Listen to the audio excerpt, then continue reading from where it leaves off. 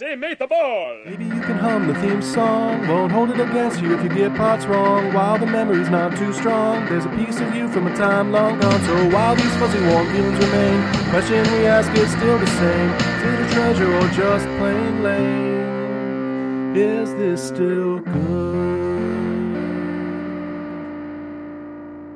Hello and welcome to another episode of Is This Still Good?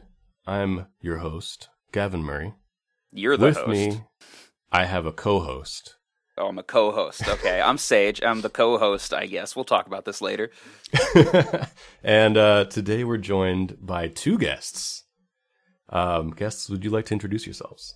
Yeah, double the trouble here with the Perez brothers, Hart Perez, and I'm Devin Perez. Welcome. Thank you so much for being here. So, who are you? Where are you from? Why are you here? Can the system handle four people? we're gonna try it.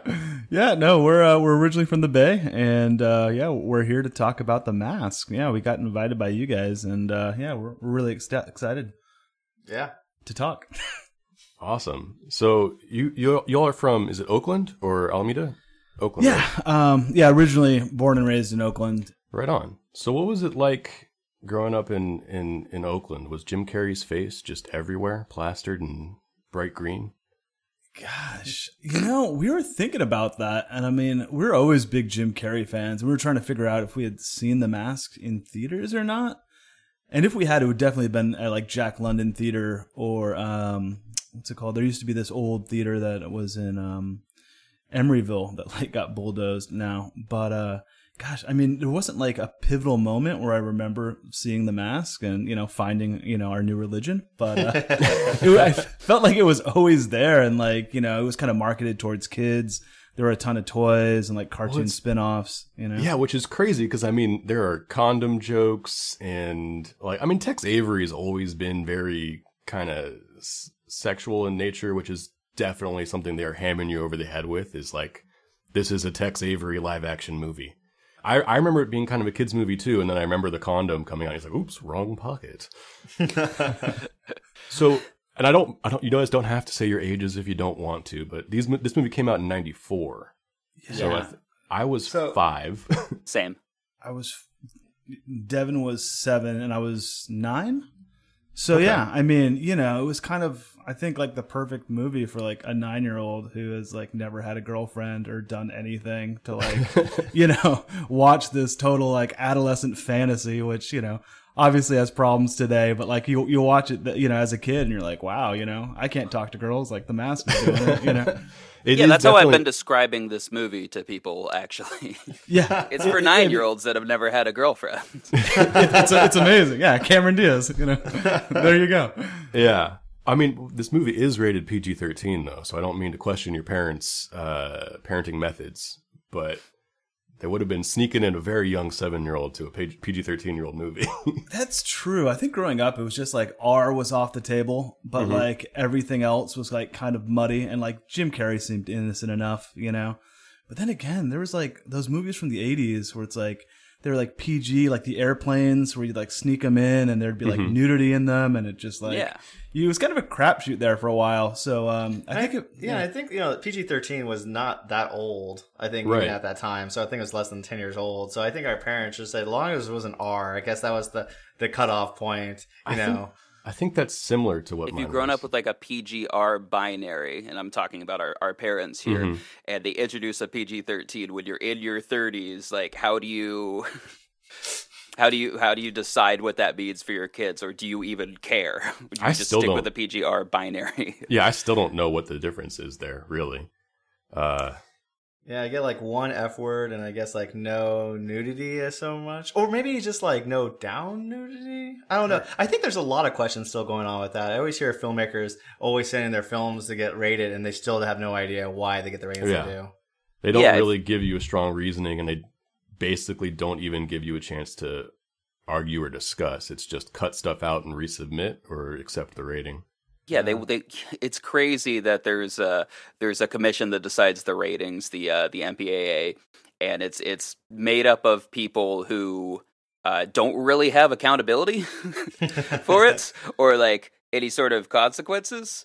But as Gavin was saying, They will give you the recommendation, and you can resubmit it, but they will not tell you why they chose what they chose. So, like, the general knowledge is that you can have one F word in the movie, but that's not technically true. That's not actually a rule. That's not actually a rule. That's just. And now we have Netflix and Hulu, so to hell with everything. Like, all rules are off, you know? Yeah, streaming doesn't even technically have like the TV equivalent of ratings anymore, I don't think. Also, you can look up porn on your phone, so it's a different world. Yeah. So, you think you saw it in 94, though? I'm pretty sure, because I think we might have had a toy or two, and we're very aware. I mean, yeah, just Jim Carrey and, his whole library of stuff. I mean, I definitely remember quoting it and acting silly. Yeah. And and it's just funny. It's just one of those movies that, I mean, we were talking even within the last couple of years, I don't know if you saw that movie by Tyga, his music video. It was a Macarena spoof, and he actually dresses up as the Mask. This came out this year. Oh. I mean, they had the same effects in there. I mean, Gigi Hadid just dressed up as the Mask. We saw on TMZ last year. I mean, you saw the Little Dicky show. What was it called? Dave. His name is Dave.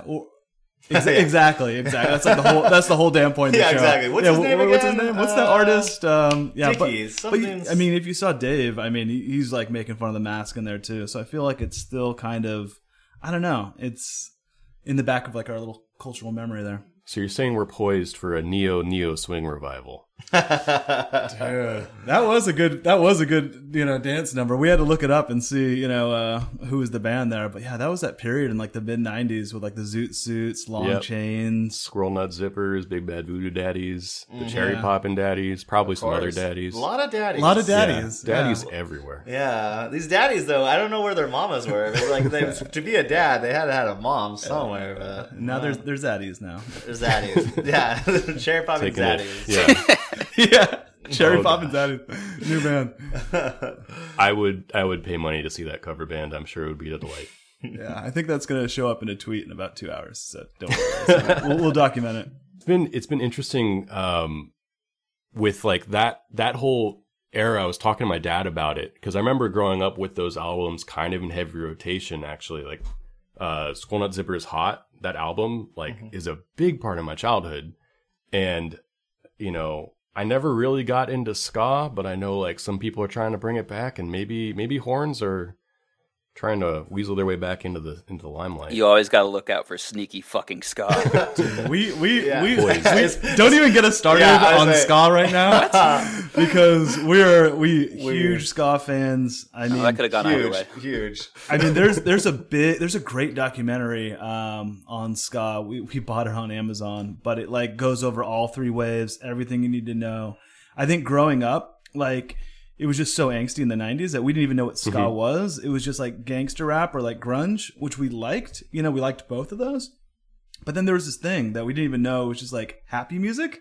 And then, later we found out it was ska. So, and the funny thing is, we grew up with a lot of the comedies in the 90s. And most of those movies had ska as in the soundtrack. Yeah. So it was kind of funny just watching these movies over and over again. You just kind of fell in love with ska. So. Yeah, it's been weird as we've gone back and watched so many things in the 90s for this podcast. I have noticed just the way that the movies sound on top of everything else. They're scored so differently, especially the comedies. It's been kind of crazy to revisit. I'm trying to think Kingpin, because you don't notice that stuff growing up. Well, and this movie is one of the more kind of specifically dated that I think we've seen, and I don't mean that in a negative way. It's just the villains' hairstyles I couldn't look away from. The amount of mullets and ponytails on grown men as a threatening look was really hard for me to get used to. Yeah, it really seemed like they did the pre-production in the late 80s and just got around to making it and filming it in 93. That'd be really funny to talk to a cop. Who beat you up? Oh, yeah, it was a group of ponytail men. You gotta find them. And it's funny because it seems all the goons or the bodyguards or whatever they are. I mean, they almost feel like they're in a different movie. They're pretty. I mean, they're acting pretty tough. Yeah. You know what I mean? And Jim Carrey is just, Right. I mean, it's a pretty cool little contrast to Jim Carrey's silliness. And that's kind of what this movie is about, is like everyone's kind of in a different movie. Yeah. Some of them even in multiple movies. Like his best friend is such a strange note who just keeps coming in and being like, you know, you need a perfect girl. One with pouty red lips, red hair, green eyes. It's like, it's unfortunate that she's taken. So, you guys, is this is The Mask your favorite of the Jim Carrey movies that you grew up with, or the one that resonated with you the most? Or Man, that's. You guys got quiet. Yeah, no, I mean, That's a tough one. That's, I'm sure, tough. like, I think as a kid, I'm sure I would say The Mask was my favorite Jim Carrey movie. But as, like, you know, I get older from that time period, I probably look to, like, Dumber and Dumber. Yeah, I mean, you can't really beat Dumb and Dumber. I think just as I was going to say, do you want to narrow it down to your favorite of 94? yeah, Exactly. Three I know. Jim Carrey There's- movies there's from three. 1994. I know, and it made his career. But I think, you know, as a kid, you were just kind of drawn to like the high concept of The Mask, like being able to put something on and totally transform and, you know, do anything you ever wanted to do, for better or for worse. So, I think that idea kind of like appealed to us as like young kids. But I mean, I don't know, Jim Carrey has got so many different characters that, it'd be hard to narrow that down. But yeah, Dumb and Dumber is probably the best. But like, it's funny to talk about that, you know, the 94 year, which is like the golden year for Jim Carrey. I still think about it. Like, no one, I think, in the history of films has ever had a better year than Jim Carrey than 1 year. I have tried to look into that. I'll throw out Nicolas Cage. For what year? 97. I mean, if you're just counting like a 12-month period, you could start with The Rock. But Con Air and Face Off came out back to back. And Back to back. yeah. Okay, I'll give you that back to back. It'd be interesting to measure box office, you know? Yeah, but like Jim Carrey had a dynasty. He had 3 hits. Like, that's crazy. That's like, I don't know. That's like the Warriors going to 5 NBA championships in a row. It's like, who does this? Who does this?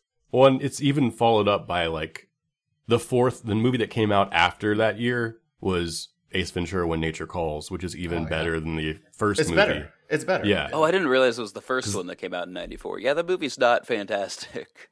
Yeah. It's got some stuff going for it, but it's also got a lot of problems. And the second one is just so much better. That was my favorite Jim Carrey movie growing up for me, like for sure. Although Dumb and Dumber and The Mask. It's funny that all 3 of those spawned off like a cartoon show as well. There was like the Ace Ventura cartoon show. There was even a Dumb and Dumber cartoon show. That makes sense. And of course, The Mask. So it's like, I guess people just saw a cartoon character and they looked at Jim Carrey. Oh, man, I can't believe we didn't get an Eternal Sunshine of the Spotless Mind animated series. That would have been phenomenal. Or, you know, it wouldn't have, but it could have been. Oh, that would have been I mean, and the 90s were a crazy time for just pumping out TV shows, too. That's the alternate name of this podcast, right? The 90s were a crazy time. Because like Bill and Ted had a TV show. Yeah. Carmen Sandiego had like 6 different TV shows. I'm trying to think of like what wasn't adapted into a TV show. almost Louis back then. Anderson had a TV show, which was pretty hilarious. Yeah. Gosh, who else? I mean, what's his name? Bobby's World with Howie Mandel. Howie Mandel had one. I mean, Macaulay Culkin had one for like a year. Yeah, I'm sure it's there like was a Magic Richie Baseball Club. Rich and a Casper TV show probably as well. Yeah. Yeah. Before we go too much further, someone should probably summarize this film. Well, I want to know, Gavin, I mean, did you grow up with The Mask? I haven't heard from you about this much. So, I mean, I think so, but like to me, it was just a pastiche of Jim Carrey. Like, again, it was just, he was in so much stuff. Right. That, like, I think I definitely watched When Nature Calls more. And I also have seen Me, Myself, and Irene a surprising amount. Yeah. And then Dumb and Dumber, Liar, Liar. There was that period where it was all those movies, and then he just pops. It feels like he rears his head every once in a while into my consciousness. And I watch something, and I'm like, holy shit. This dude just has so much to give and keeps giving.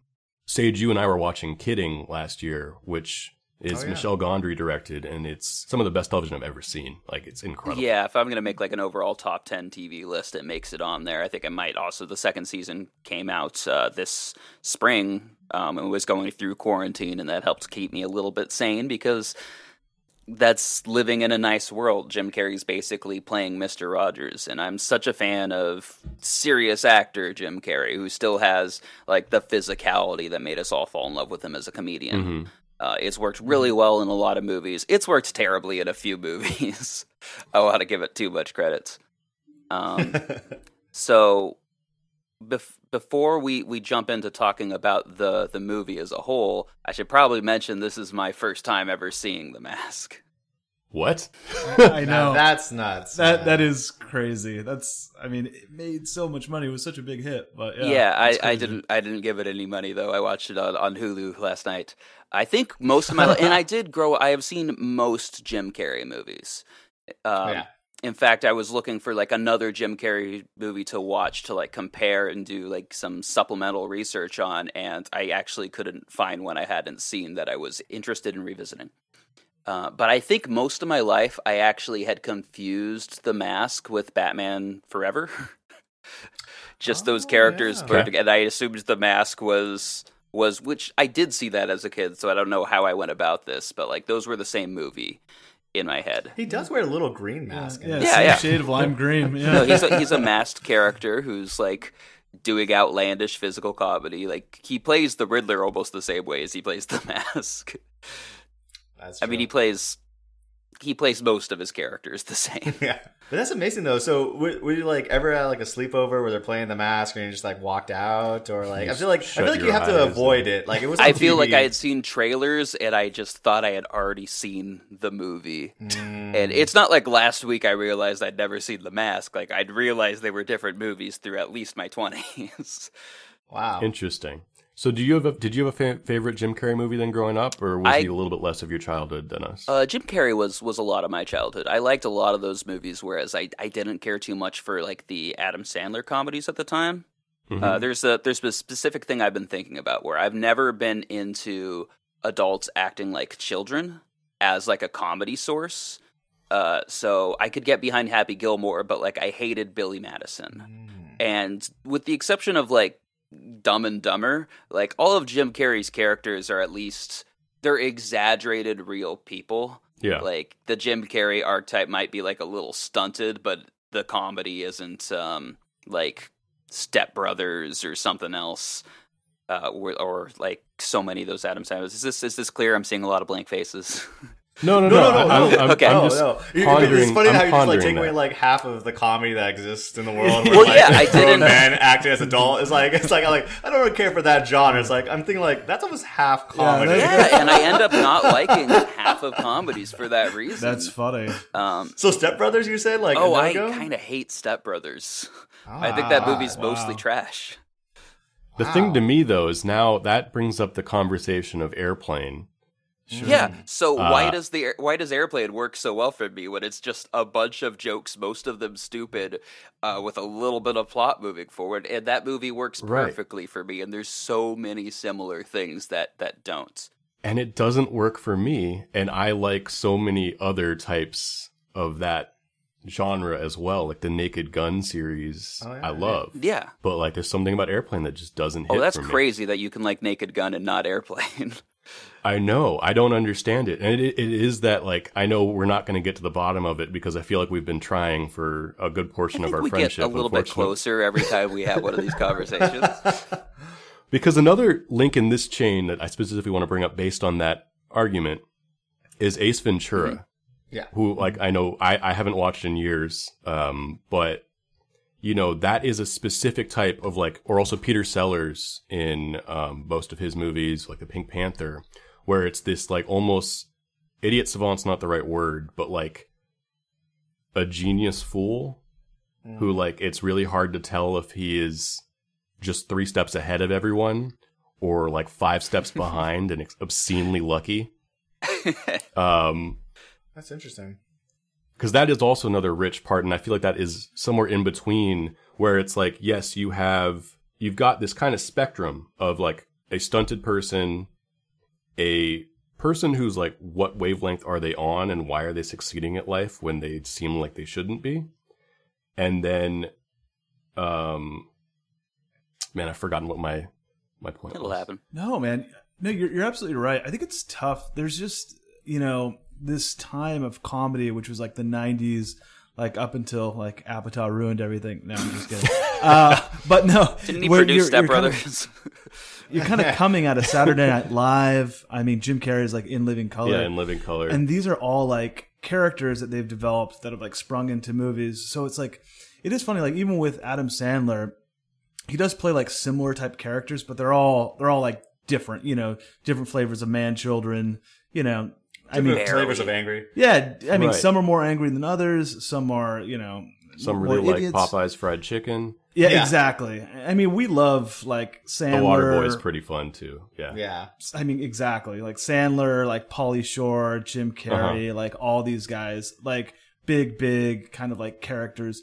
They're all a little different. I mean, I think when we saw Jim Carrey in, what's it called? We went back and watched Ace Ventura. We were surprised by like how confident and like how ahead of everyone else he was in that movie.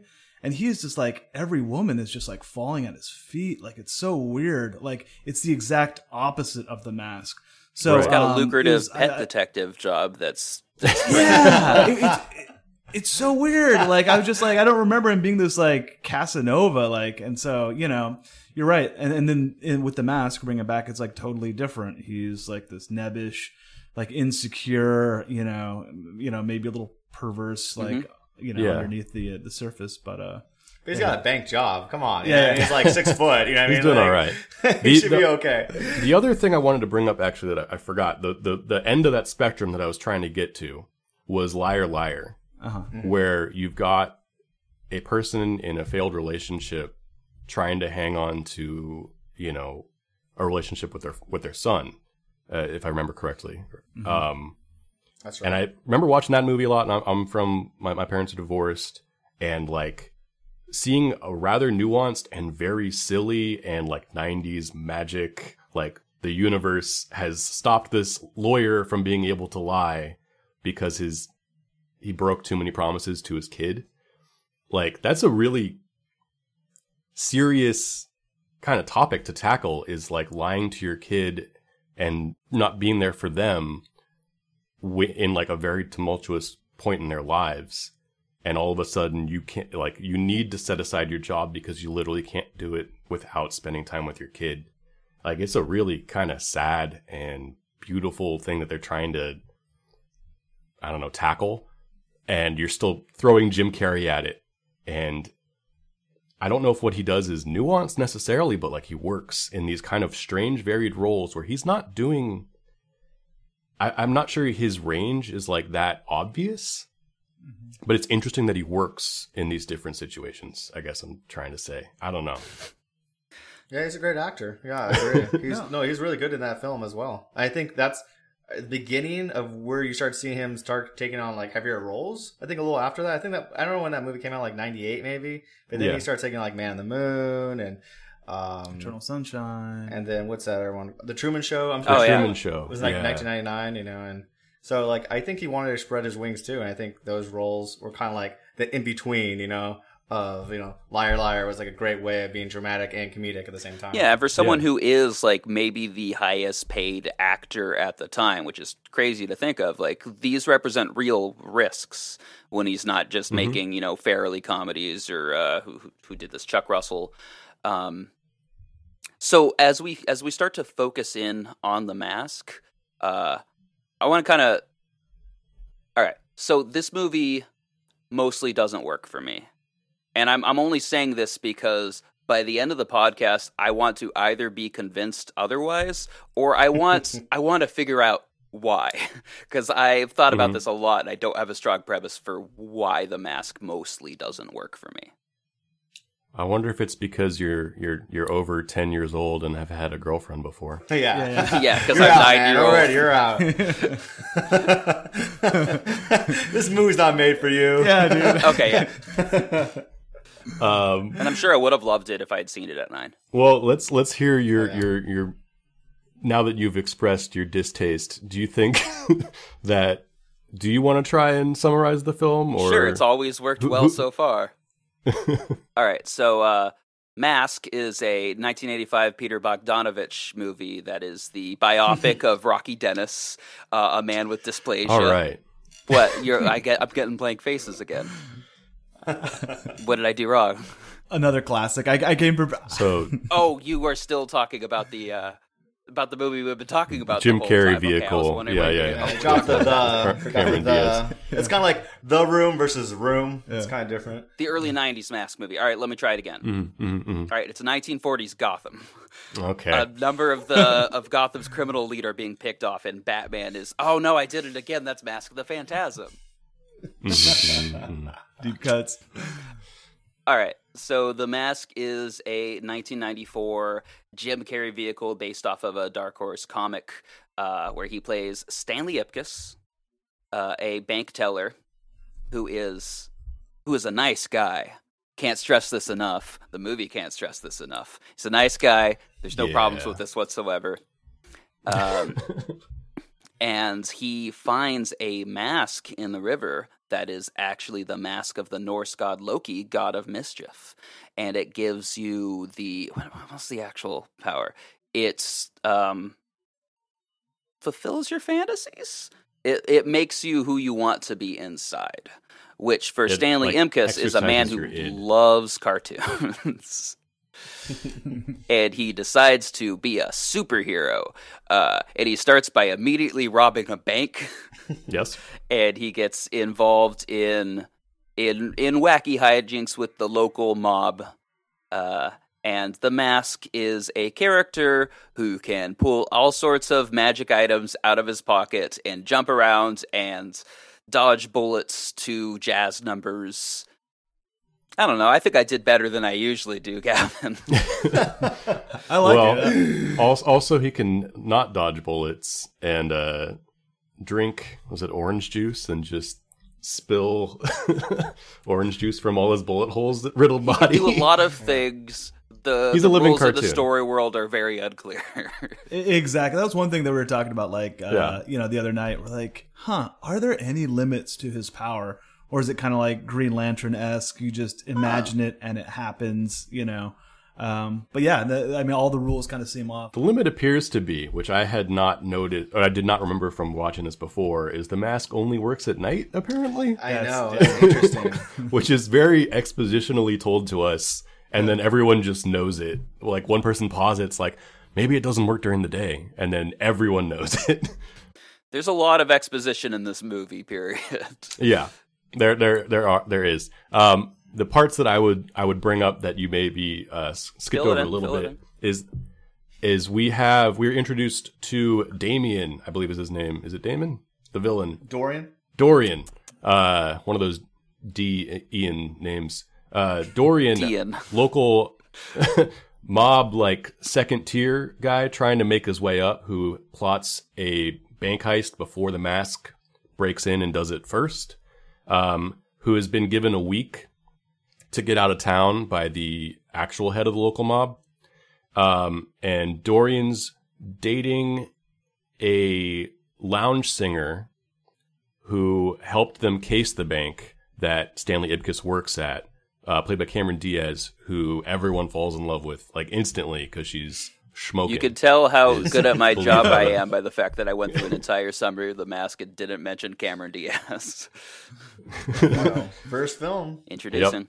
Is it really? It says introducing Cameron Diaz right in the corner at the beginning. Yeah, we did a little reading. Apparently, she had to audition like 12 times for it or something like that. It was pretty wild. Before, she was just modeling, and I guess after this broke her way into all the films we'd come to see afterwards, like Something About Mary. I know. You can thank Charlie's Angels and Something About Mary. It all comes back to The Mask. Bad Teacher. Wow. You could thank those, I guess.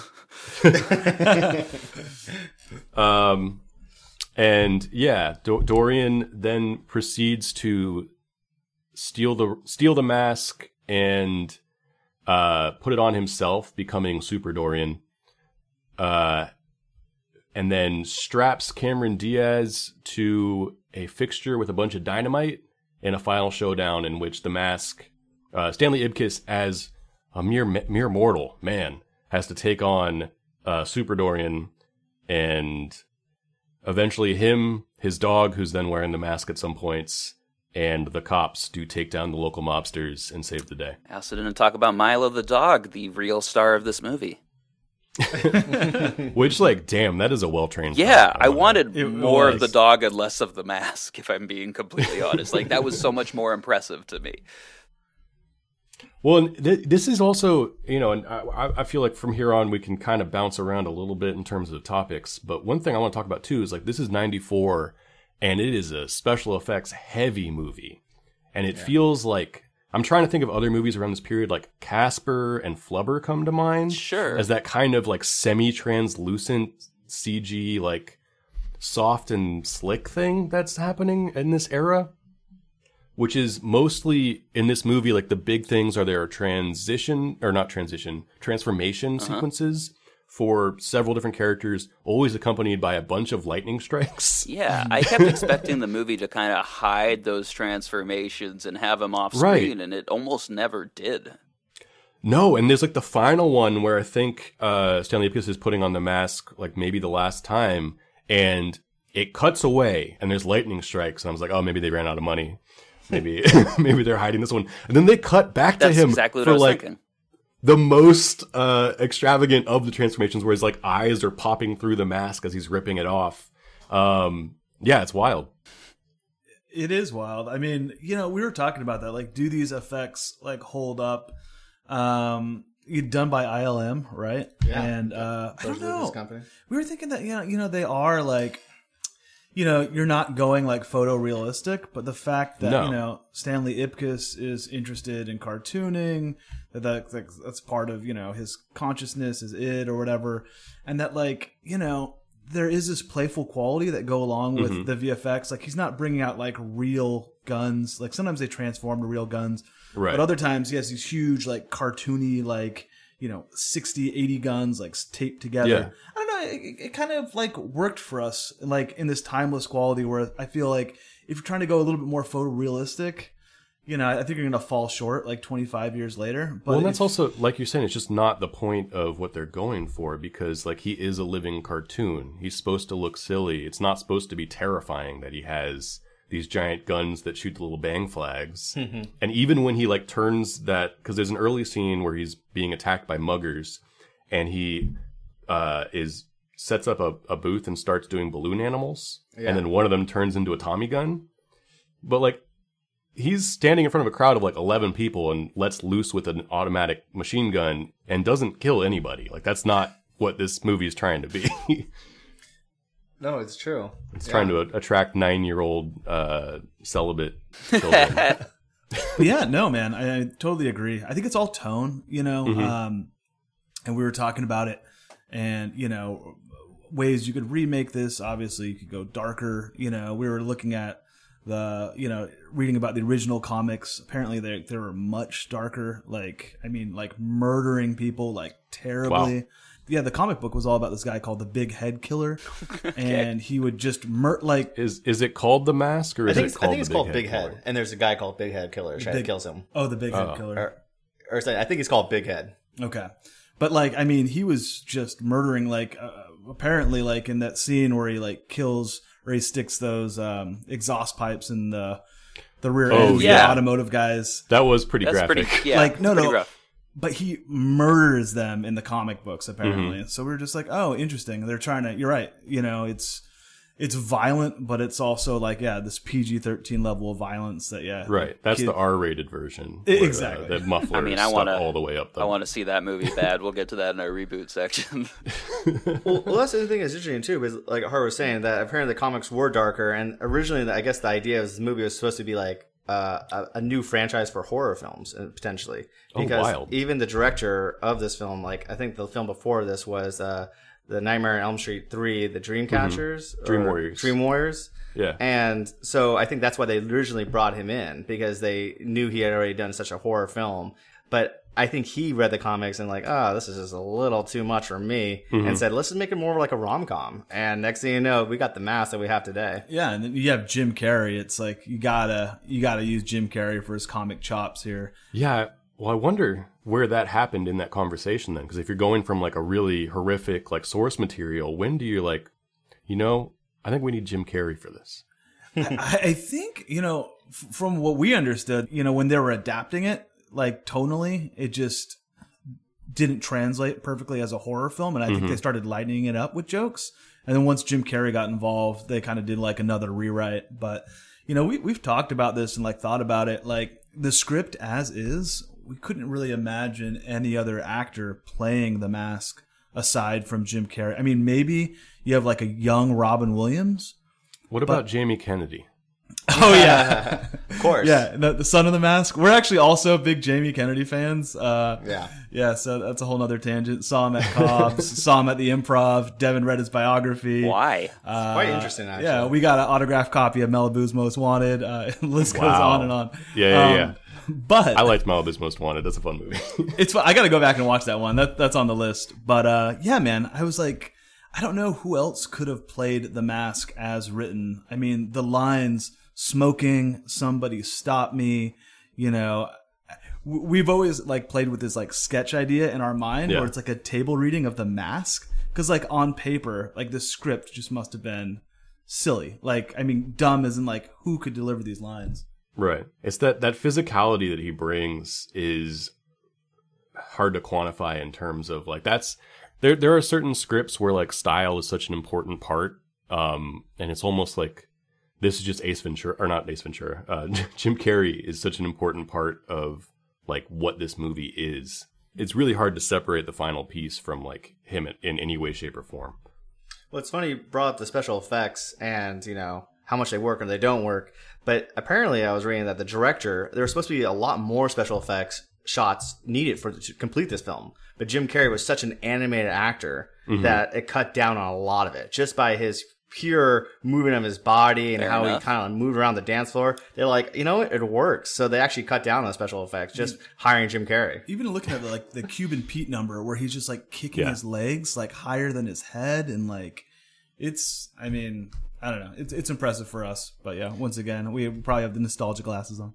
They're bolted. That scene really worked for me. I know, Sage, we were talking about it, and it maybe wasn't one of your favorites, but when Jim Carrey, or the Mask, is on the run and proceeds to escape from the park and board up this like maybe 10-foot high fence. I'm into this part.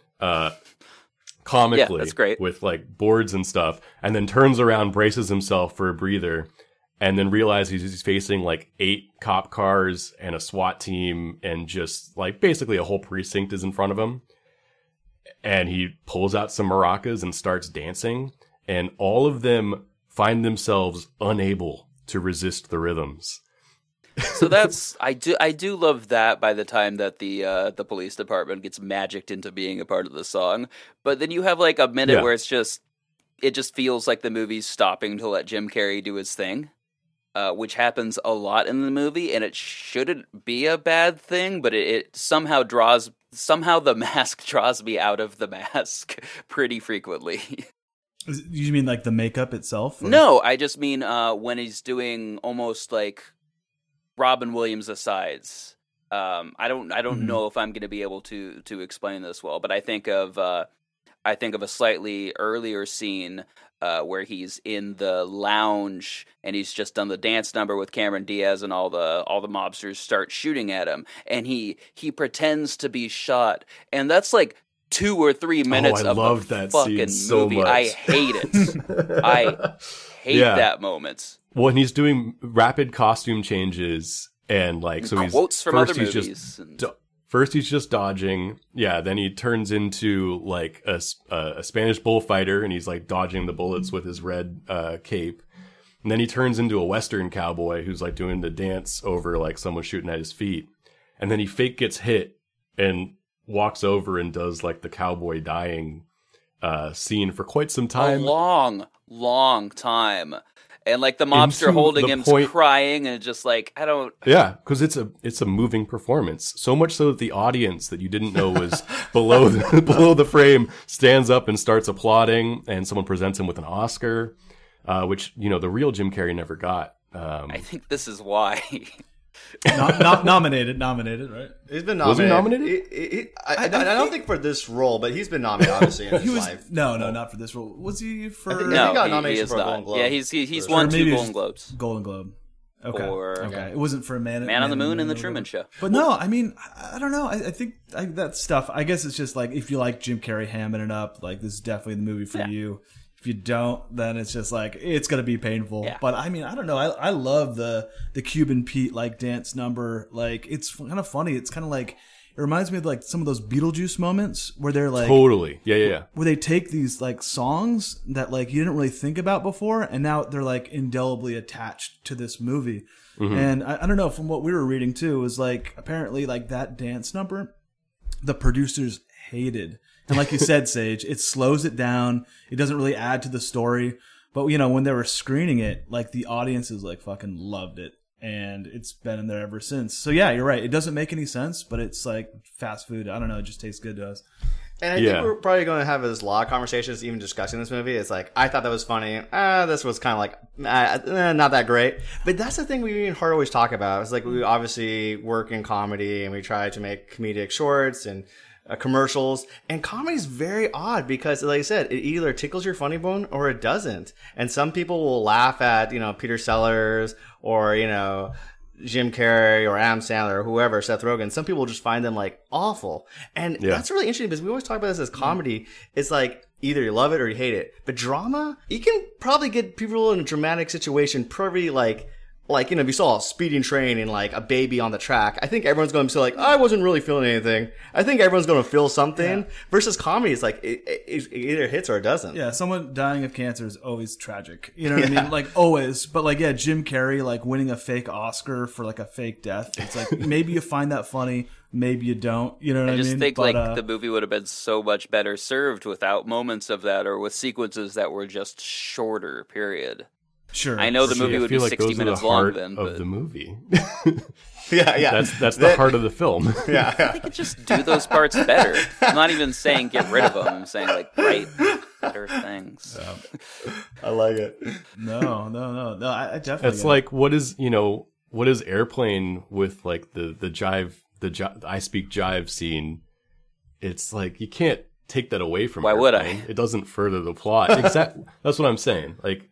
Those bits are like the core of this type of comedy. Yeah, but Airplane's also a spoof bit-based movie. It has slightly different rules. No, that's true. Yeah, we were thinking the difference between like spoof movies and then like we were talking about the SNL kind of like character-based movies, and then now we have all these improv-based movies. All slightly different flavors of comedy for sure. Do you guys know what Airplane is spoofing? I think it's a movie called like Airport 1971. It's like literally almost like the sequences that are airplayed are almost shot for shot from another like early 70s thriller. Do you guys have reference for that? We don't, but I'll take your word, Sage. I mean, I've only seen Airplane a handful of times, but no, I totally believe it. It's just funny, like growing up for us, like we saw most parody movies before we saw the real movie. I feel that. Yeah. So we saw Mafia before we saw Godfather. We saw Don't Be a Menace before like Boys in the Hood or anything else. Like we saw Hot Shots before Rambo. I've seen Hot Shots and still haven't seen Rambo. Who Framed Roger Rabbit before Chinatown, which isn't like it's not a spoof it's movie. pretty on though. Yeah. But yeah, I mean all that stuff. Well, that's the thing that's so funny because we talk about that. Like we kind of lived in this postmodern era of films where a lot of the films are referring to other films, and it's funny to watch the original source material because you're just like, oh, this is just like a non-funny version of Don't Be a Menace, Right. Which I saw last week. Or Menace to Society. Oh, did you? I finally saw. And now I saw need Menace to to revisit Society? Don't Be a Menace now that I've seen like the movies it's actually lampooning. Yeah. I had a backwards correction. It's a parody of mostly a 1957 movie called 0 Hour, which also has the exclamation points. But there were like 3 or 4 movies just called Airport in the 70s. See, I did not know that movie was. Yeah, a no, it parody is. It's of very much anything. like I just assumed it was a dumb the movie spoof about model, airplanes. but it's also like spoof movies aren't generally like a parody of one specific movie now. True. They take tropes of the whole genre. And this is pretty much like, here's one movie, but we've added a lot of jokes and flashbacks. I just love to think of the directors and artists who like watch a movie and think like I'm going to destroy this movie with a comedy or like a parody. You know what I mean? Like that always makes me laugh to myself. Like, Mel Brooks, like Robin Hood Men in Tights, he just, obviously Robin Hood's been around forever, but I saw that before I saw Robin Hood, though, for sure. Oh, yeah, exactly. It's just funny to think of those types. Like, oh, I'm just going to make a whole movie making fun of this movie. Like, that's kind of a funny thing to think about. Well, and that's like there was that time in the Wayans brothers basically discovered they could fund anything they wanted to do if they just put not another or like scary movie. Or like, yeah, there's so many of those epic movie, disaster movie. I don't know if those are specifically like Wayans produced, but dance movie. I've seen almost none of them because I hear abysmal things, and they all have 0 to 10% on Rotten Tomatoes. Not Another Teen Movie is a movie I grew up on that I really loved. That movie's great. Yeah. And the scary movie, like the first 2 were kind of fun, but I think I'm trying to remember. I probably seen Scream before I saw those movies, but I definitely didn't see The Ring before I saw Scary Movie 3 or whatever. Or my favorite of those, I can't remember, the Dewey Cox movie. Parody? Walk Hard. Oh, Walk Hard. That is like a perfect parody. And it's worth revisiting now that you've watched 1,000 music biopics, which I think I'd only seen Ray at that time. Yeah, Not Another Teen Movie, though, I was to say, is one of our, by far, like, top 5 comedies of all time for us. That is top 5, but it's up there. It's hilarious. Okay, it's 5.5, I say. It's so good. Well, and it's interesting when those movies are covering, parodies, basically, because, like, that's, like, Chasing Amy, or not Chasing Amy, what is the Can't Hardly Wait, is, like, that's already a comedy. Like, the people are making fun, or, like, Clueless, all those movies, they are kind of making fun of their characters in a very earnest way. And then a lot of those movies just kind of take away that, like, warmth, almost. And sometimes that works, sometimes it doesn't. Because, like, even Scream is, like, a hilarious film. Like, it's really funny, and it is it's a satire of, like, the series that it also is kind of completing and mastering at the same time as drawing, like, a funny conversation about it. So that was weird to, like, take that. And I know I've seen not only Scary Movie, but there's a movie just called Shriek, which is the worst, it's, like, an even worse version of, like, imagine Scary Movie if it wasn't well crafted and masterful. Can't think of better terms. Is that the one that's like Shriek if you still know what I did last summer? While it's like a really long title. Tom Arnold's in it. Like there's a deep asylum style barrel of spoof movies if you really look into it. So it's like a parody of Scary Movie. So it's like a parody of a parody. Yeah. So it's a drama. Yeah. Two negatives equal positive. Yeah. I'm curious. So this comes off, and you've already mentioned Who Framed Roger Rabbit, and we've talked about Space Jam. I've still never seen Cool World. I kind of meant to watch it for this one to just kind of really go further into like what does a live action cartoon look like? Because I feel like there was just this time in the 90s where people were really trying to figure that out, and I feel like that hasn't been. And maybe I'm just out of touch, but like, what has that turned into more recently? There's a great TV show called Son of Zorn. Oh, yeah. It was very funny. That only got 1 season, like all good TV shows, as they should. And it's that's one where about like there's a He-Man type character who is animated who has a son in the real world. So that was really interesting.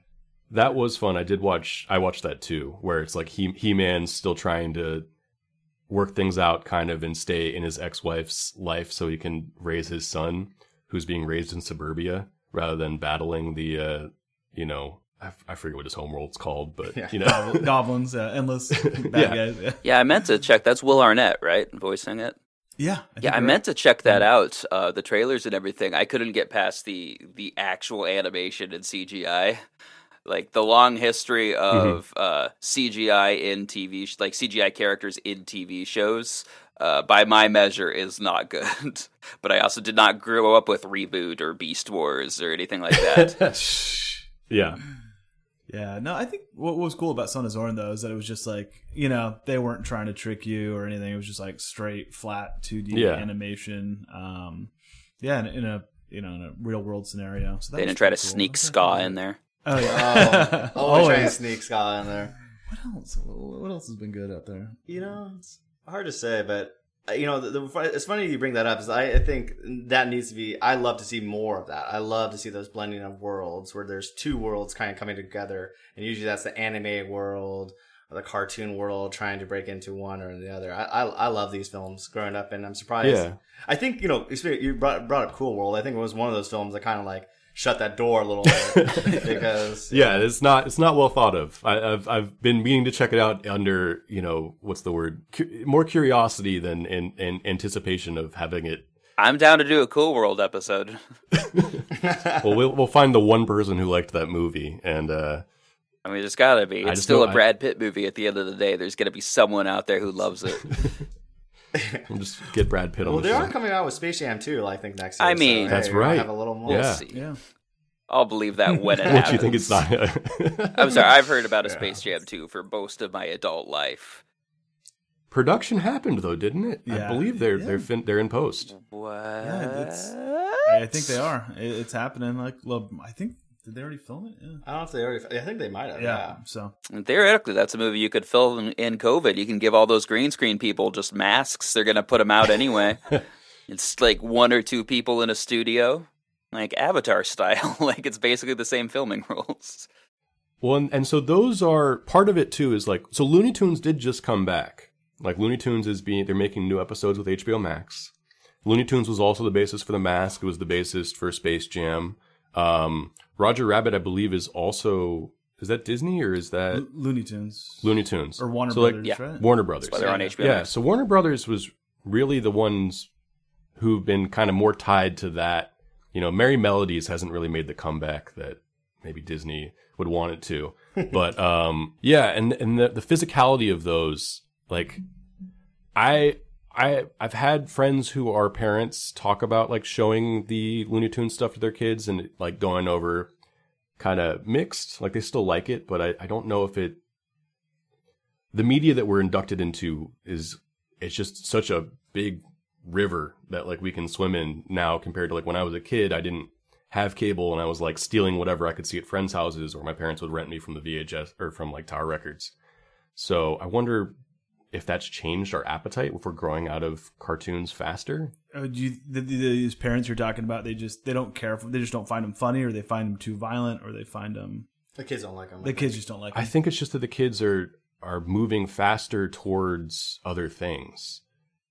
Yeah, I mean it's hard to compete with like Daffy Duck when you have like kids on TikTok like jumping Yeah. off 2-story buildings like into trash cans. It's like, all right, Has Looney Tunes not come back as a Quibi show? yeah. Well, the funny thing is, I think we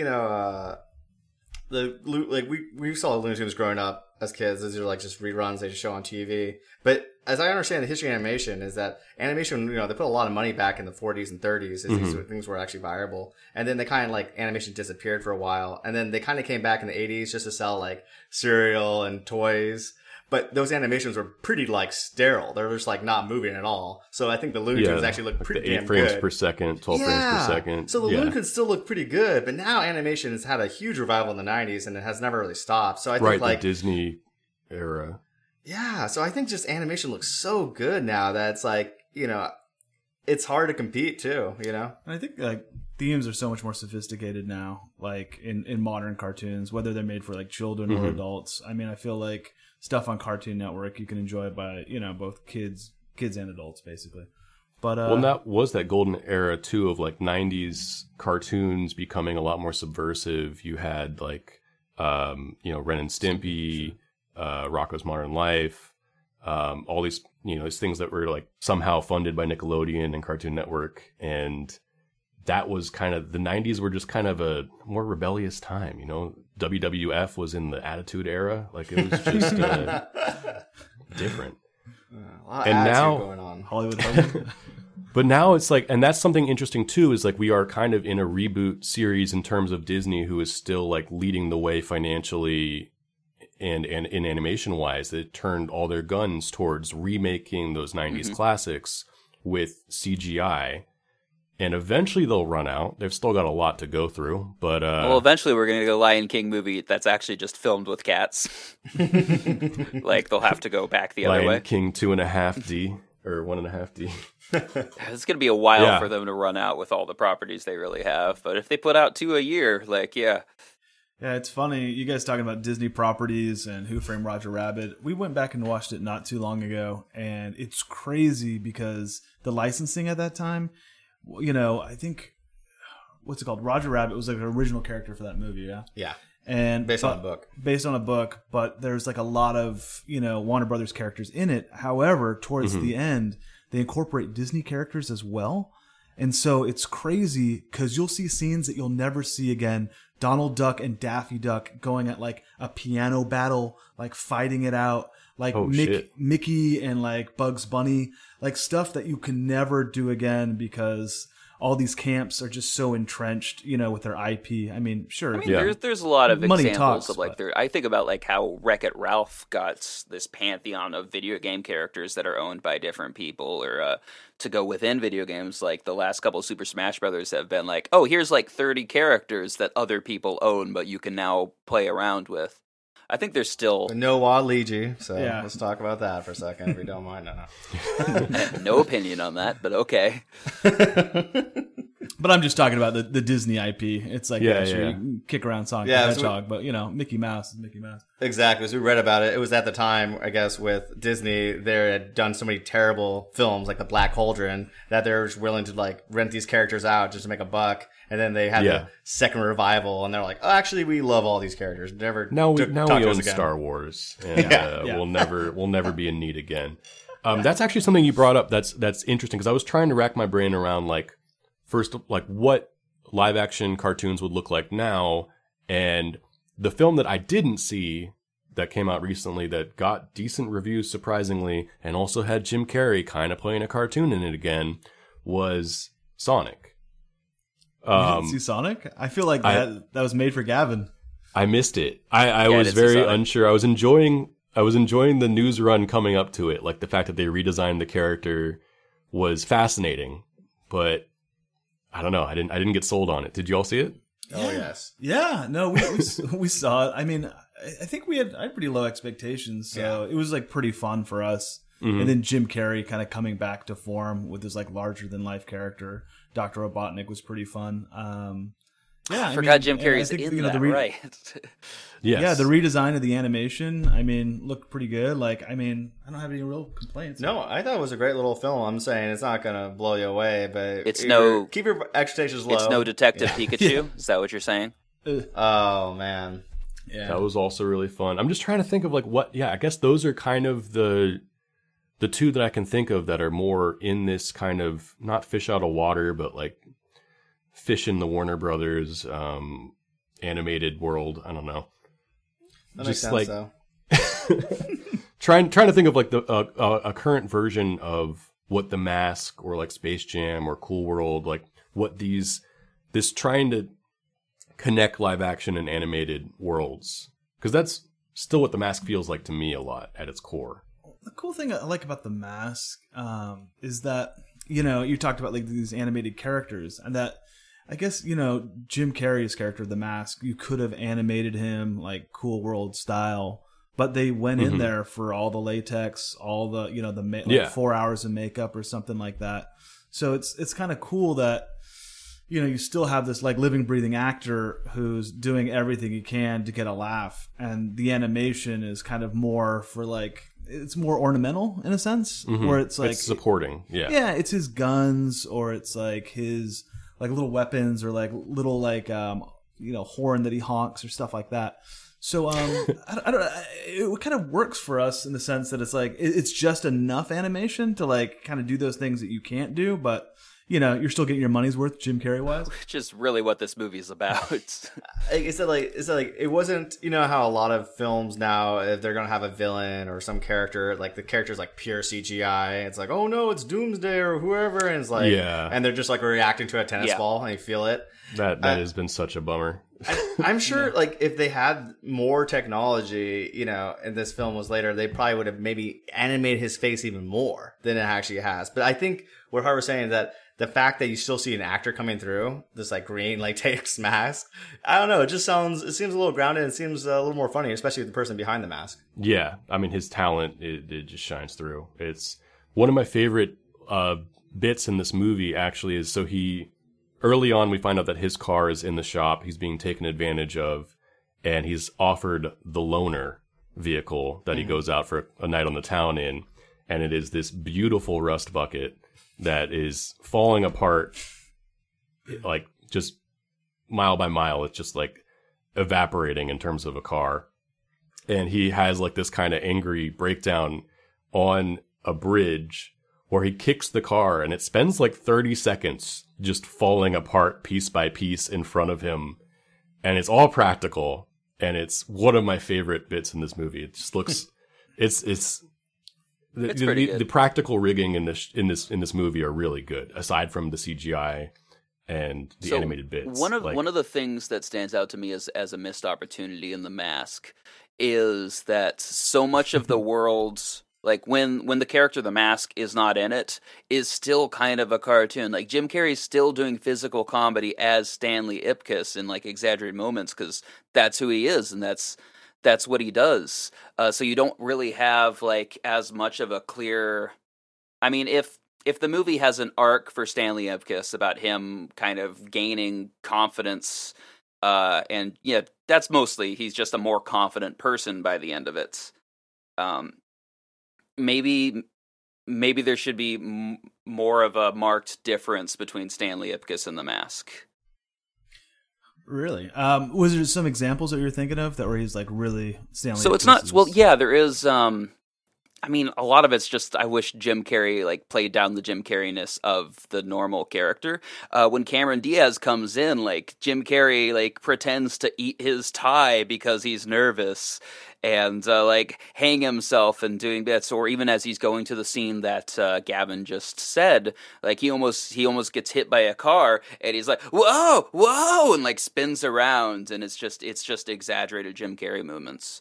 Like I'm nitpicking, I understand that, sure. But like, I mean, and that's a valid argument. I mean, it's, you know, when we think about Jim Carrey and the character The Mask, like it's hard to imagine a lot more performances that are like higher energy when Jim Carrey is The Mask.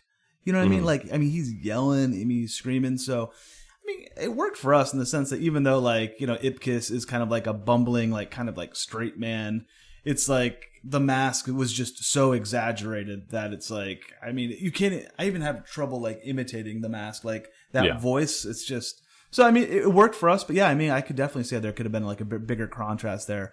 Maybe he's, you know, like you're right, that tie business, maybe you take that away, maybe you just kind of make him more introverted. Yeah. That would have probably worked more for you, Zach. No, that's a good point too. Is I was watching this again and I forgot like how Jim Carrey is supposed to be such a loser. Oh my god, look at this guy. He's a nice guy. Because like he's a nice guy, and they always say, "Oh, Stanley, you're so nice." We should probably talk about that. But you're right; it's just weird because it's like I'm still confused, like why no one gives this guy like a chance, like any woman. Like I said, like I don't know how tall Jim Carrey is. He's like 6 foot something, right? He's got a bank job, and he's like not a bad looking guy. He's not like wearing glasses. Not movie star handsome, he's a good looking. He is a good looking man. Yeah. He's a good looking man. He doesn't have like acne everywhere. Those are your and like terms, even in the beginning, he gives this girl. Yeah, or like he gives this girl like tickets to a concert, and the girl's like, "Oh, I'll never." The thought of them going together was like so preposterous. He's a kind of cool character. He's kind of funny. He does these little moments of tie gags and all this stuff. So it's like I'm surprised that everyone looks at him such like a dork. Like it was interesting. We were reading about the other casting ideas for this character, and who was it from? They like Steve Martin. No, but who is the guy from like Big Little Giants? Rick Moranis. Rick Moranis was a thought. Oh, interesting. I'm like, oh, okay, yeah, I could see a Rick Moranis character. And I was like, no way, dude. But Jim Carrey's like, cool. I don't know. I think he's still kind of cool in this movie. He just doesn't stand up for himself. Yeah, it's like Liar Liar with like a little less confidence. You know what I mean? Little less. Like going back though to what you said, Gavin, that Studebaker scene where he like kicks it, falls apart, super funny. And then he gets the car from the mechanics. But did you guys recognize that mechanic station? Should I? Ghostbusters. Is it a Ghostbusters? Yeah. Oh, Ghostbusters shit. HQ. Yeah. This is a very LA movie. The Coco Bongo. Yeah, it's like to mention there's only one place they go, one club in town, Coco Bongo Club every night. Yeah. But it's so weird. What do they call it? Like Edge City or whatever? Which is a jazz singer lounge. And it's so weird because it's like the sky views or like the this weird constructed like green screened them on a bench with like purple. Yeah, the cityscape is like New York, but like you know, like the downtown like feels like LA, but all these clubs are like super deco, like Miami. It's just Chicago. yeah, Chicago too. Yeah. But for some reason, I always thought like The Mask took place in Miami, but then like going back, I'm like, oh, Edge City. Yeah. I guess. Yeah. Interesting. I was trying this whole movie to figure out if The Mask was telling a problematic nice guy narrative, or if I was putting 20 years of living around problematic nice guy narratives onto this movie. Because I mean, this movie doesn't really do anything with the women in the movie. No. Cameron Diaz is great, but they're kind of writing her to react to things rather than to be a character, which is very common, especially in 90s comedies. The scene where the Mask, Stanley Ipkiss, brings the Mask to a park bench to have a date, and he immediately comes out as a rapey Frenchman. Pepe Le Pew. He's Cameron Pepe Le Diaz Pew. is not having it until suddenly she is. Like, oh, that made me laugh, and now I'm on board. Yeah, this movie is all over the place, like, especially for the time. Like, it just totally fails the Bechdel test or doesn't even get close to it. You know, I mean, yeah, the female characters are pretty much two-dimensional. There's an interesting character, though, we thought was kind of bizarre, is that there's like that reporter, I think it's Peggy, who's trying to find the story. Yeah. She's trying to get past like the columnist, and she got real news. And at the end, she totally betrays him. Like, it was just really interesting because the idea is that she's gonna saves him from It's a quick turn, too. the cops, Yeah. but then just turns him into the criminals because there's a bounty on his head, and it's like $50,000. And I don't know why, but I watched it again when I was younger, I thought like she was like, I don't know, part of the gang or part of the evil people. But watching it again, she does it all just to keep her condo, which is kind of funny and kind of hilarious. Yeah. It was like, Yeah. whoa, this is like I thought she was like had a bigger tie to the gang, but she's like, nah, I just need a little cash. You know how it is. It was like, whoa, this is cold blooded. So that was kind of cool for like a woman just saying, hey, I'm doing me. Forget you, dude. The moment in this film that actually made me laugh the hardest is right after she betrays him. The mobster shows up, and they're going to flatten Jim Carrey in some sort of industrial machine. In the printing press thing, maybe? Yeah, and she yells to the mobster, who's Zed from Pulp Fiction, if we haven't mentioned that. That's amazing. Yeah. She yells, "You said you weren't gonna hurt him." And the camera like starts to push in, and I'm expecting like either a really cheesy or a really fun one-liner, and he just kind of looks around and goes, "I lied," which is just the simplest thing you could write, and that made me laugh very hard. It's a good one-liner. Not for the right reason. Yeah, that was great. No, I mean, I think that's intended. Like it's a good one-liner. It's not. That's why I lied. It'd be maybe a good liner if no one else had already done that, but that has to be like the 30th action movie to say I lied. Well, and there's a lot of those in here that I wonder where, this comes from in terms of like you promised that you wouldn't hurt them. I lied. There's the villain setting up a golf tee in another villain's mouth. That was great. As like a threatening punishment. And he's, says like, sometimes my aim gets bad. I'm trying to remember what else. There's a bunch of those like great classic things that happen in this movie. And it was early enough me seeing them as a kid. Like this feels like where they're from. Well, the thing is like we were talking about is that besides the hairdo, of course, was like ponytails galore. Like, hey, how long is your ponytail if you want to get into this gang, and mullets and whatnot. But the gang is like, and the bad guys in this are like we were saying, like feel like a different movie. They're pretty hardcore. They feel like there's in like a Sylvester Stallone film or of that time period, or like trying to get Arnold Schwarzenegger. And I love it because they play it real seriously. And sometimes villains can be like goofy and they get knocked in the head and they kind of run around like crazy. But these guys seem like they're out for blood. And actually, speaking of blood, one of my favorite death scenes, I think in movies in general, is after they mess up with the bank robbery, and one of the bad guys, I think he keeps calling himself the Doc. Oh yeah, the Doc's in the building. He's going to handle it. He gets shot by the cops, and he's dying. And they're like, "Who did this to you?" His death scene is awesome. I don't know, the way they shot it. He lights a cigarette and just falls out of his mouth. Oh man, I was like, this is too good of a death scene for such a silly comedy. Yeah, and they're like, "Who did this?" And then he's like, that guy? the guy 30 feet from us, dancing on the stage? This movie's relationship with cops is also very, very silly. Yeah. The detective's second in command is one of my favorite things in this movie. He just doesn't understand how police works. No, and like Stanley Ipkiss has like the detective at gunpoint, and he's forcing him to pretend to lead him out of the police station as a getaway. And he's like, "Hey, boss, where you taking Stanley Ipkiss?" And he like speaks to him in Pig Latin, but he's not fast enough to understand what he's saying.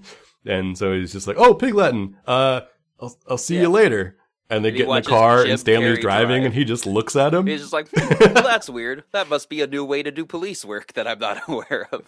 That's kind of what the internal monologue is. So everyone, well, I was wondering, like, we're all filmmakers of varying degrees. I'm pretty much just behind camera now. But when a dog as talented as Milo comes up in a movie, how impressed are you? I don't know. The bar's been set pretty high with Wishbone for Jack Russell's, so I don't know. That'd be funny if it actually. I don't know. Like, probably can't be the same dog, but no, it was good, man. I mean, Jack Russell's between Wishbone, like the artist Jack Russell's did great in that. Jim Carrey, like The Mask, obviously. Jack Russell's did good, but I think the bar's pretty high for Jack Russell Terriers. Shout out to Jack Russell's. Uggo is the name of that. See, dog. that's funny. I love when you say his name is Uggo. I love when you see dogs in movies and they have the cast, and they're always like, even this one's like Max as Milo. You know what I mean? It's always fun to see the real names. But it was super impressive, though, especially the scene where the dog like takes the keys from like the sleeping cop, and like he's like balancing on like one arm of the seat, and he's able to pull him out. I mean, there's some like clever editing there, but it's still He also like understands, and he just mishears him say keys, and he thinks he says cheese. Like, it's a smart dog. The dog has also been trained to get cheese. Is what I ran out of. Like, go to the counter, pick up some cheese with your mouth, and bring it to me. I'm too lazy to get out of the couch. Have you worked with animals before in any of your movies, Gavin? I know you have. Have we? Yeah. I'm trying to think. Yeah, what do you avoid kids and dogs? But no, I don't think we have actually. Now that I think about it, I mean well. That's the thing. I mean, when you do in your career, at some points you'll so in a situation like The Mask, you are either impressed with how well trained the dog is, or you're impressed by how patient everyone on the film is. It's one of those two things. I shot a movie with horses last week, and those two horses were just codependent. So even when you had a scene with one horse, you would need to have the other one around as like his emotional support animal. It was fucking garbage. Fuck that horse. Did you need both horses in each shot, or just like one had to be there all the time? No. Oh, man. One just had to, both of the horses had to be around, or they would just like whinny and stop and just like shriek from 30 feet away. I was like, no, the other horse is behind a rock. Don't work with horses. Yeah, I worked on a movie with a monkey called... What's that famous monkey's name? Yeah. Ghibli. But yeah. And and it was the monkey from like Night at the Museum. The monkey has a much more impressive IMDb than me. Well, it's the monkey from Friends and The Hangover Part 2, and is that right? The Compassion? Yeah, it's a big deal monkey, fancy monkey, Crystal the monkey, and so like part of it was like you have a trainer there who's knows what they're doing. They know what the animal can do. They have a variety of treats because like you're going to have to inspire this animal for hours to keep doing similar things or different things. And it becomes really complicated. What was interesting to me too was this monkey had kind of an understudy. So like there was like both like a companion, but also trying to like train the younger monkey to act like the star monkey. Monkey mentorship training program. like the next. Yeah, how is that not a movie? But yeah, and like it's interesting. Like I was talking to the trainer a bit about it, and like you have to like, at first you start them on peanut butter, then you got to move to different treats because you start running out. Like you got to get some sort of gas in the tank somehow to hit that, 6 to 4 hours or whatever you get of monkey time. I forget. And, this dog manages to open a door in a very impressive way. It was the thing that, just the amount of takes it must have taken, or like the continuous jumping to get into the prison window. It's not a simple task. I'm always astounded by how difficult it really is to get animals to do what you want them to do. There were a few sets coming up. I think even in film school where they had got an animal trainer on set, and it was like a pigeon guy. But in order to get the pigeons to stand still, you'd have to like spin them around like 10 times and then like sit them down, and then the pigeon would kind of fall over. But yeah, man, you gotta have a lot of patience, and it's like you gotta talk to your AD and figuring out scheduling for that kind of stuff. Oh boy, yeah. And Jim Carrey, he seems to like, well, at least that golden year of '94, he worked with a lot of animals. I'm saying not only this dog, but Ace Ventura. Obviously, there's a plethora of animals, but his sidekick Monkey, and I would say even Dumb and Dumber, he did have a parakeet. The head fell off, but it was there for a second, you know. Hedgehogs. Yeah, maybe Sims Rider. Well, I think it's time to talk about how this movie held up and debate whether or not it's still good. What's our ranking system, Gavin? How do we critique this? Our rating system is The Mask still good? Is it better as a memory? Or is it something we should go around back, dig a deep hole, bury it, and never speak of it again? I guess I'll go first. I very much enjoyed watching this again. It was, compared to, again, like a couple other Jim Carrey movies, it's not my favorite, but it's one that definitely stuck with me, even in like just silly one-liners of like smoking and I'm trying PART. Why? Because I gotta. It's definitely, and like the image of like the yellow zoot suit against the green skin is just like, cemented in my brain. It's definitely a movie of its time. I don't like the CGI. I don't count as a tack against it. I think it's perfect for what the movie needs to be. And it's hard to imagine a different time working for this movie because the temporal placement of this movie with like its music, the talent in front of the screen and behind the screen, that 90s like piercing blue moonlight that's brighter than the ambient of the room. It's like just part of this movie's DNA, and it's, I think, what makes it charming and work. And I would say all that is, didn't go away. It's still there. But the movie almost like lives as a memory even when you're watching it because of how cemented in time it is. And so I'm not going to say it's better as a memory because it still feels like one even when you're watching it. And I'm going to say it's still good. I really enjoyed it. It's not a perfect film, but like on a scale of 1 to 3, like it's great. Like it's yeah. A scale of 1 to 3.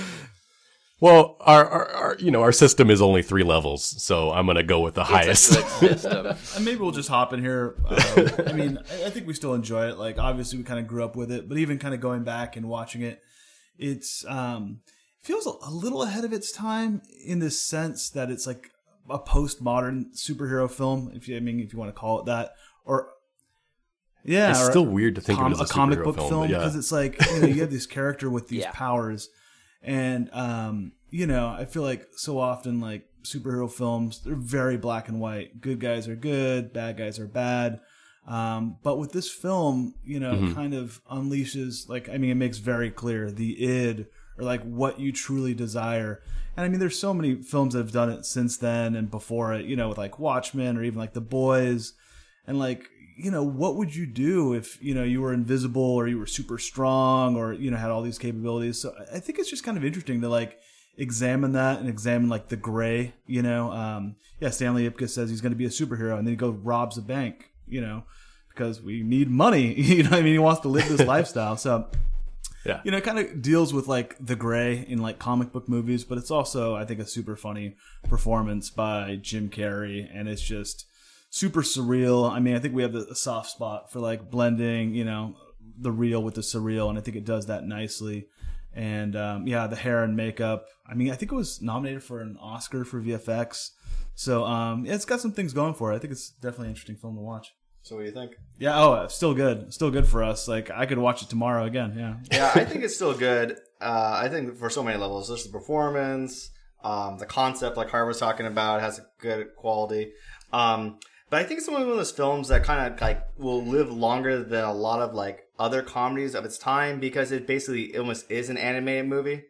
And I think in that sense, it's like kids or families could watch that. I know it has some adult themes and there's like some brutal parts, but even their most brutal parts are still kind of like tongue in cheek, or still, I think, go on that border where I still think it might be acceptable for kids. Yeah. Like I said, I remember this being seen as a kid and really enjoying it, and seen as an adult, I still really enjoying it. But I think this is one of those almost animated films, based almost on that borderline. It feels like an animated film that kids will be able to watch further on. Sage, please. Destroy it, Sage. Our resident hater, please. Well, no, I said, yeah, maybe. I said at the beginning I was going to try to figure out why this movie doesn't quite work for me. I think I got a little bit closer. For one thing, it annoys me more often than it makes me laugh, which is a pretty big problem for a comedy. There are obviously things I love about this movie, and there are cackling moments, but I could see so many ways that it could be better, as opposed to just representative of the way that comedies, especially Jim Carrey comedies, are made right at this time. I feel like if this movie was made today, it would have to be about something. And I think at the end of the day, The Mask isn't really about anything. Stanley Ipkiss does technically go through an arc, but I don't really see any bigger themes at play. It's a mumblecore movie. Yeah. This is the opposite of a mumblecore movie. A loudcore, yeah. A screamcore movie. Yeah. So I'm not gonna take it out back and shoot it, but like I might like maybe lock it outside and see if it sticks around or if it runs away. That's where I'm at. Is that a 2.5 out of 3 or a 0.5 or memory? Better as a distant memory, maybe. How would you guys like to see this movie if it was remade today? Because everything you loved as a child will be fed back to you for profits. Want to hear my pitch? We're reviving a canceled undercover police program from the 80s. Oh, it's not a remake, it's a reboot. You see, the guys in charge of this stuff lack creativity. What the fuck is a reboot? And are completely out of ideas. We're working on less of a shriekwell and more of a scream-make. So all they do now is recycle shit from the past. They don't even make sequels. Expect us all not to notice. I like it. Another! Yeah, I mean, it's so funny because we have heard like rumblings about, them rebooting it, possibly, with like a female lead. I guess that happened in the comic books. Yeah, because apparently in the comic book, the main character, Stanley Ipkiss, dies and his girlfriend takes over as the Mask or something. So that is like a possibility right there. Yeah, that is a possibility. I mean, I heard that Jim Carrey might reprise the role if there's like some crazy auteur director, but he doesn't like to do sequels and stuff like that. But I think, in our mind, it sounds kind of crazy. And we mentioned Beetlejuice earlier, but I think The Mask could be funny as like a Broadway musical.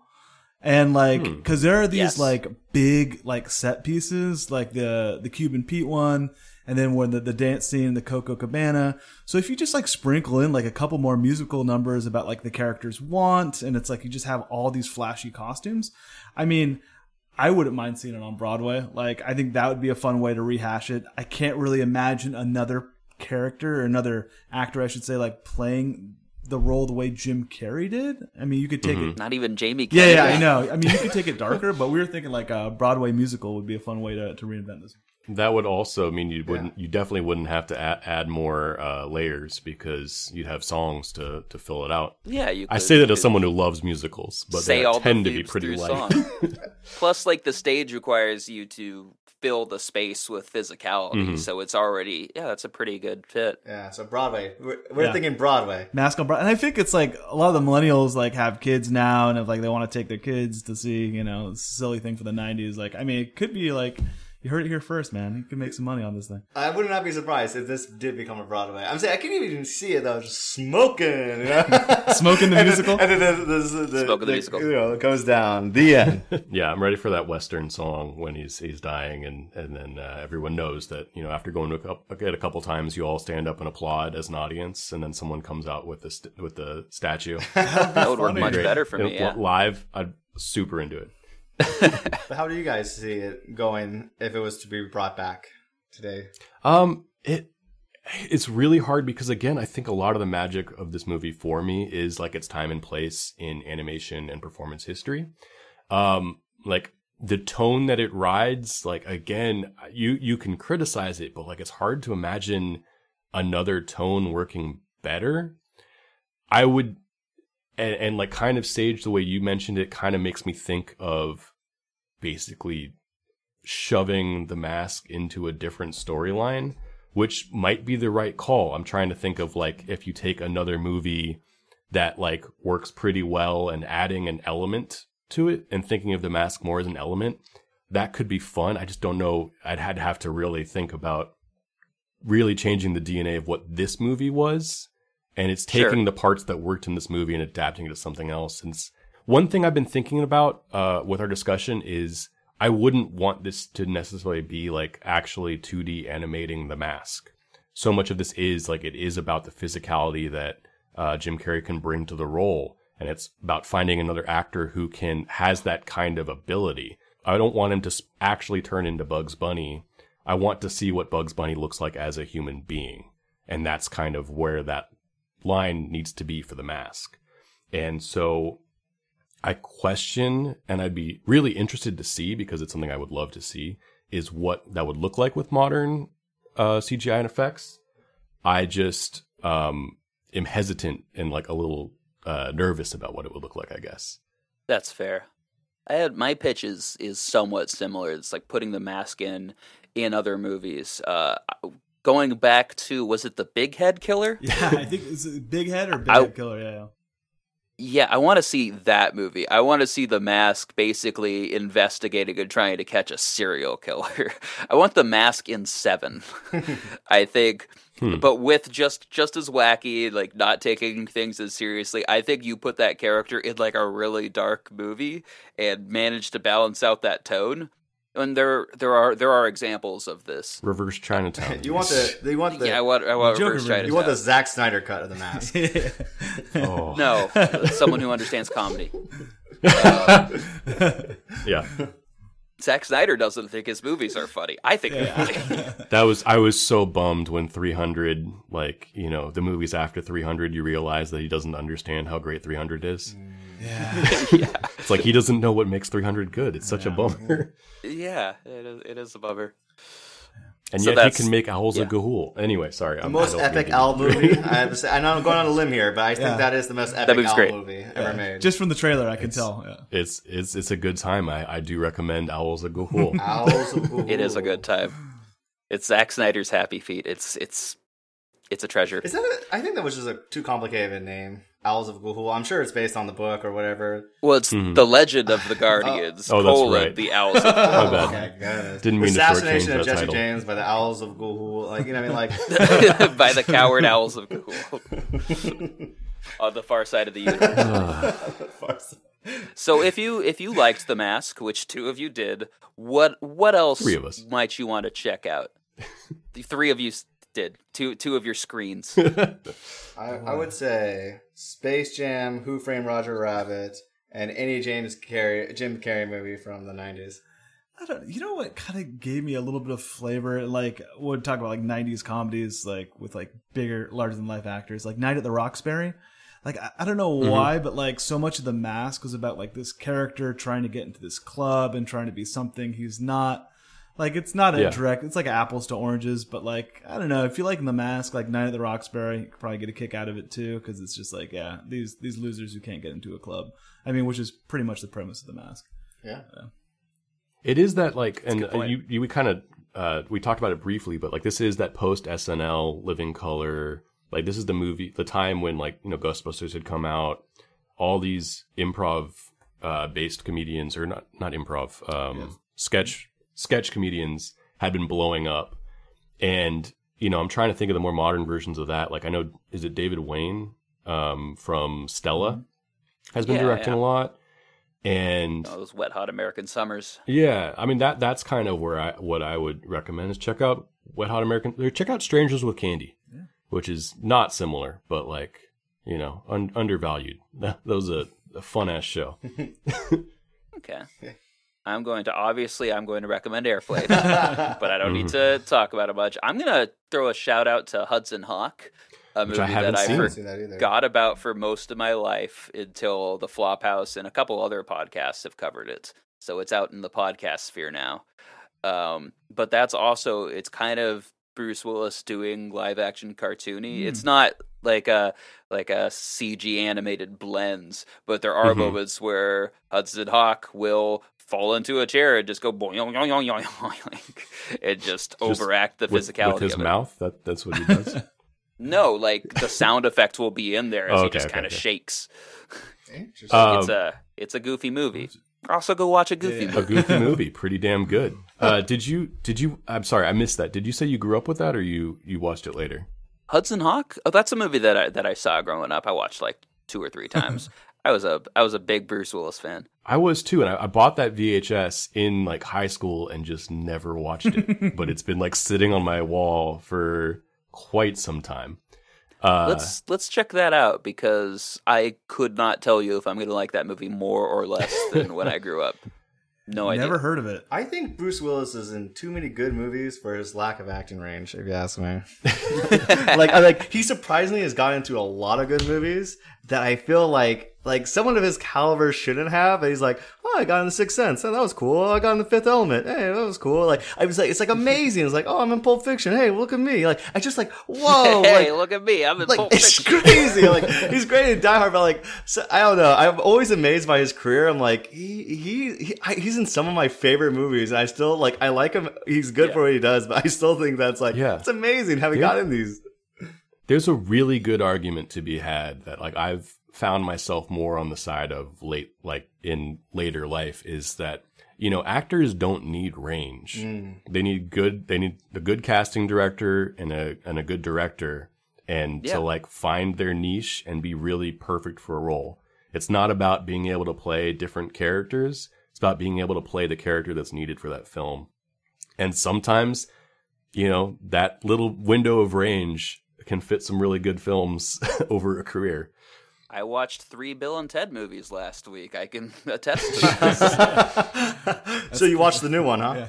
3 too many. I did, yeah. How was that? We're prepping to record something about that in the near future. We'll have to keep us tuned. We just watched Guest House starring Pauly Shore, so you know that was good. That was his 2020 release. Oh, jeez. He's back. Yeah. Back from the dead. God, watching him like... I thought Pauly Shore was dead. I mean, he looks it.